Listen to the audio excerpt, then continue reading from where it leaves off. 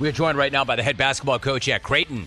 He's in his 14th season. He has posted 9 straight 20-win seasons. He has made 8 NCAA tournament appearances, including that Elite 8 run last year. The 2020 Big East Coach of the Year. The Blue Jays, 20-7 overall, 11-5 in conference play. They're ranked number 15 in the AP poll. They beat top-ranked UConn on Tuesday. Next up, St. John's on Sunday. We are joined by Greg McDermott. Greg, it's been a minute, but it's great to have you back on the show. Always good to talk to you, Greg. How are you? I'm doing great. It's awesome to be back with you. It's great to have you back. Thanks so much. So I know you've turned the page. I know you've moved on to St. John's, but Tuesday's dominant win over UConn was big on several levels. It was the 600th win of your coaching career and the first time in school history that Creighton's knocked off a top-ranked team. So how special was that win for you and your players? It was an awesome night. The arena was, absolutely electric. And the good news in Omaha is, UConn's obviously a great team, but our fans come out to watch us play, not our opponent play. So it was an incredible environment, and you think about milestones. I think as a coach more after you're probably finished, but it's kind of cool to have one of the numbers kind of hit on a historic game for our program and for our institution since we've never beaten a number one. So something that I'll never forget, and obviously our players that were involved. We'll never forget it. We don't have many court storms around here because we've been pretty good. So when that's the case, you don't have a lot of those at home. So it was fun for our student body as well. What a great point. Greg McDermott joining us. You mentioned Omaha. I can remember, and I've told the story a number of times, but when I first syndicated this program in the early 90s, one of the first trips we made when we left California was to go to Omaha. I'd never been to Nebraska, and I was so blown away. And that's, of course, when Nebraska football was at its peak. But you mentioned Omaha. I think it's a great town. Can you speak for a moment about that fan base and how tight they are with the program and what they mean to you? Yeah, Jim, it's an incredible sports town, and and really a state. And you mentioned Nebraska football and how well they're supported.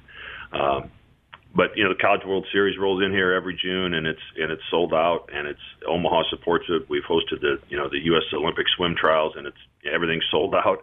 And we're averaging over 17,000 fans a game, and that's been the case the last.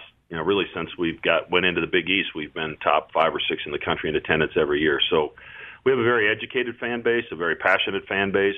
And we only have 4,000 undergraduate students, so it's not like there's 6,000 students that are part of that 17,000. So, we have a lot of people that are really invested in our program and that have helped us continue to move our program forward. Obviously you have so much to do with that. It's such a great program. I love those numbers that you just pointed out, too. 17,000 a night on average with a student population of that is pretty amazing. When you look at the team, Greg, it's a given that shots are not going to fall every single night, even for your most reliable go-to options. So that said, how much confidence does it give you knowing that you've got 4 guys averaging in double figures with your top 3 scorers going over 17 per night?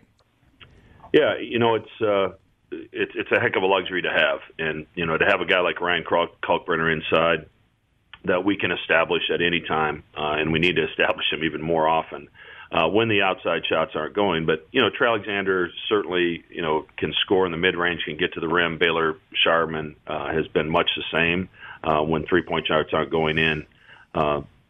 He's been terrific in other ways, and Stephen Ashworth, I think, is his growth since his time transferring here from Utah State and getting a better feel for our system and our program and where his shots are coming from. He's been much more aggressive, excuse me, and that aggressiveness has not only led to opportunities for him, it's led to opportunities for his teammates. So, those guys have been really solid, and then we've had great play from Mason Miller at times, Jason Green, Isaac Trout. Francisco Farabella comes off the bench as a fifth-year senior, does a great job for us. So it's been an unbelievable group to coach. They really enjoy each other, and as a result, we really haven't had a bad practice all year. Yeah, I was going to say, and I can tell how much you enjoy them. You mentioned the big fella that I was going to ask you about, Ryan Kalkbrenner. Not only is he a fierce defender, winning back-to-back Big East Defensive Player of the Year awards. In fact, Shaka Smart of Marquette said he's, quote, one of the best defensive players I have ever coached against, end of quote. How much does that big dude change the flow of the game in the paint for you? Jimmy changes it a ton because, the block shots show up in the stat sheet. What doesn't show up in the stat sheet is the shots that he changes and the shots that they decide not to take because he's there. So, we're one of the best in the country at defending at the rim, and obviously he has a huge part in that. But his ability to understand when to leave his feet, when to stand the ground, I can count on one hand in 4 years the amount of times he's been in foul trouble. He does all of it in a very intelligent way and doesn't put himself in positions where he's out of position. So he's been an incredible young man to coach, and went through the NBA draft process a year ago and was committed when he decided to come back. Like, if I'm going to come back, I want to get better. And he certainly worked hard to do that. All right, so you're getting ready, before I let you go, you're getting ready to face St. John's Sunday at MSG. Quite a week for our guy Rick Pitino, who I love. But after losing to Seton Hall, he bemoaned the fact that his team lacked toughness and athleticism and didn't move well laterally. He later apologized for all of it. When you look at them on film, what do you see? Yeah, I still see a pretty good basketball team, and we were very fortunate to beat them at home in January.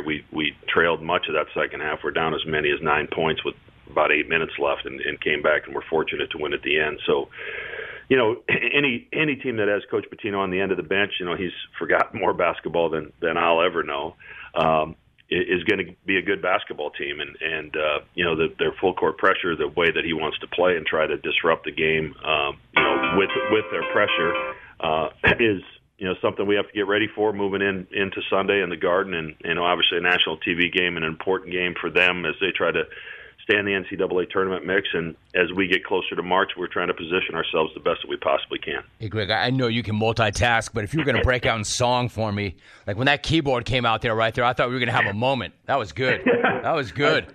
Yeah, I don't have much going on. That's just that's a phone ring that I haven't figured out how to change yet. It's funny. All right, really quickly. So I've always liked Rick. I still like Rick. What's it like having him back in the Big East? It's awesome. To have someone that has accomplished what Coach Pitino has in his career back in our league, it just adds more cachet to our league. He's going to turn St. John's into a winner. I don't think there's any question in anybody's mind, and I think it's healthy for the Big East Conference when St. John's is good. And, I think Ed Cooley's going to do the same thing at Georgetown. And, the rest of us, obviously there's great coaches throughout this league all over the place as you look at the roster of coaches we have in this conference. But, those teams have not been NCAA tournament teams, at least recently. And when it gets back to that, I think it just makes for an incredible league in the Big East. And those who have been around long enough, you and I are the same age, but I remember back in the day what the Big East was like. Basketball fans remember it was something else. So I agree with you. It's good to have those guys back. Greg McDermott joining us. They're having another big year. They're 20-7. They're 11-5. They're number 15, and they've got a big game coming up this weekend. Greg, really appreciate you. Thanks so much for showing up the way you do, and it's great to have you back on the show. Always good to catch up, Jim. Thank you. You too. Appreciate you, Coach. Thank you very much. There's a class act right there. What a great job he's done there. $17,000 a night at Creighton. Ranked in the top 15, coming off a huge win over UConn, and that's a great night.